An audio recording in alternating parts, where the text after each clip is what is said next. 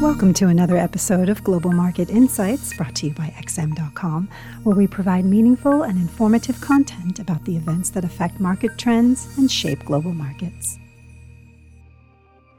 It's Thursday, December 8th. You're listening to the Daily Market Comment podcast by Mario Sajigiriakos. I'm Christina Marujos. Investors have started to play defense. There's a distinct sense that the main threat next year will be slow or negative economic growth, replacing inflation as public enemy number one. This has induced a quiet flight to safety in financial markets as traders attempt to front-run the next big theme. The bond market has been at the epicenter of this shift. A sharp decline in Treasury yields and a deepening inversion across the yield curve suggest that recession risks have started to overshadow inflation in the eyes of investors, something corroborated by a range of leading economic indicators and the latest breakdown in oil prices. Yields are essentially the price of money, so any sudden moves can have powerful domino effects in other assets. In this case, the slide in yields dealt a blow to the US dollar by eroding its classic interest rate advantage against other currencies, but it also breathed life back into gold. Gold has started to shine once more, capitalizing on a perfect storm of falling yields, the pullback in the dollar, China's central bank raising its reserves, and speculation among top strategists that Russia might start selling its oil in exchange for gold. The wild card is what happens with inflation and the Fed next week. But looking into next year, there is scope for a comeback in bullion as growth risks dominate and central banks conclude their tightening cycles.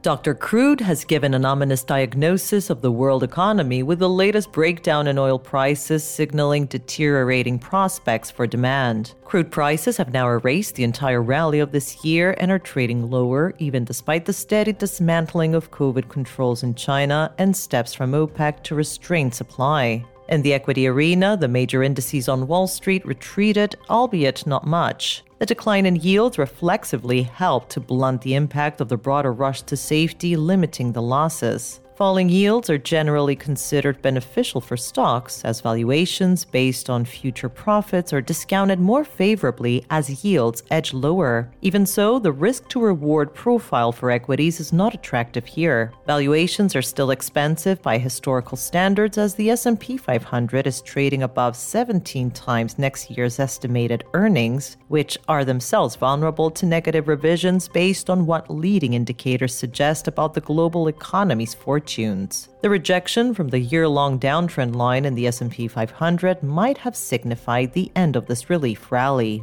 Over in Canada, the central bank raised interest rates by 50 basis points yesterday, exceeding market expectations. The loonie spiked higher in response, but surrendered its gains fairly quickly to trade lower as investors placed greater emphasis on the signal that this rate hike might have been the finale in the cycle. Sliding oil prices played their role too, helping to push the currency lower. Elsewhere, Chinese authorities continued to relax COVID control measures, for instance by scrapping requirements for negative tests in many public avenues and loosening movement restrictions. The news injected some optimism into local markets, with equities in Hong Kong gaining more than 3%, extending a furious rally that has seen the index rise 33% from its October lows. Finally, the economic calendar today is low-key, without any major events to speak of. Investors will likely bide their time until tomorrow's U.S. producer prices data, which will shape expectations around next week's all-important inflation report.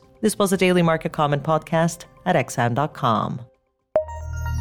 Thank you for listening to another episode of Global Market Insights, brought to you by XM.com. For more in-depth technical and fundamental analysis, be sure to visit www.xm.com/research.